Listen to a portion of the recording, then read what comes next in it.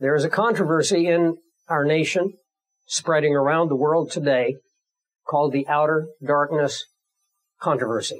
Matthew 25.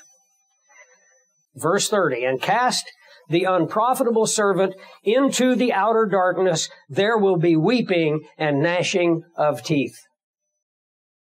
Is the unprofitable servant a believer or an unbeliever? So let's summarize a bit. In Matthew 8, what is the distinction between believer and unbeliever?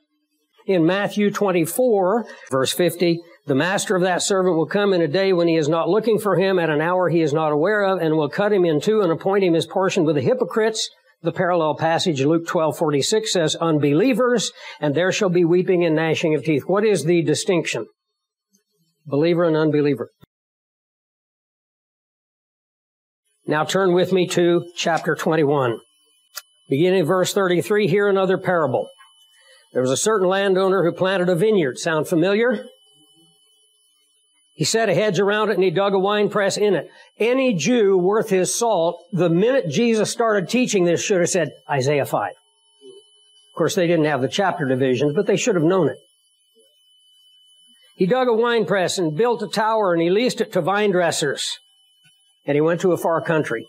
Jesus often uses the same framework, but changes something within the parable. And so he changes here, and he has the vine dressers taking care of the vineyard. He went into a far country.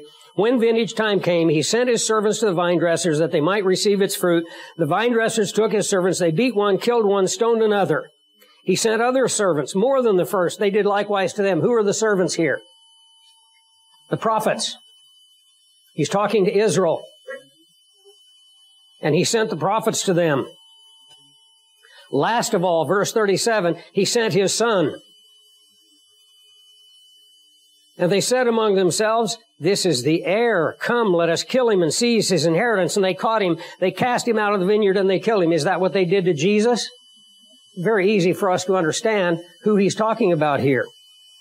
Therefore, when the owner of the vineyard comes, what will he do with those vine dressers? He let them interpret his parable. And guess what? They got it right. They said to him, he will destroy those wicked men miserably and lease his vineyard to other vine dressers who will render to him the fruits in their season. Jesus said to them, did you never read in the scriptures, the stone which the builders rejected has become the chief cornerstone? This was the Lord's doing, and it is marvelous in our eyes. And therefore, he comes to the conclusion, verse 43. Therefore I say to you, the kingdom of heaven will be taken from you and given to a nation bearing the fruits of it. Who is that nation? The church. A people who are no people. You will remember that Moses in Deuteronomy 32 told Israel this was going to happen. He said, you are a wicked and a stiff-necked people, and you are going to continue to rebel until God is going to scatter you among all the nations of the earth, and he will call those who are no nation to provoke you to jealousy. Very, very consistent. Deuteronomy 32.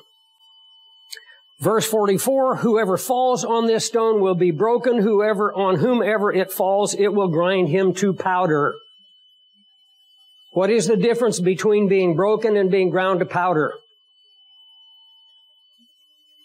Using a 6-year-old's intelligence, I would say that the guy that is broken is the person who is humbled over the person of Christ and the work of Christ, and the guy that's ground to powder is an unbeliever, and he is going to be utterly judged. Would you agree? Now get this, verse 45. When the chief priests and the Pharisees heard his parables, they perceived that he was speaking of them. It's not too hard to figure out who he's talking to, is it? I mean, a 6-year-old could figure this out. Is the contrast in this parable between faithful believers and unfaithful believers?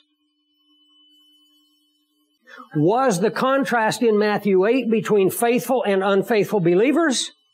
No. It was between believing and unbelieving. Here, the theme of the parable is between believing and unbelieving. Yes, the element of faithfulness is there. Yes, the element of fruitfulness is there, but that is not the point that he's driving.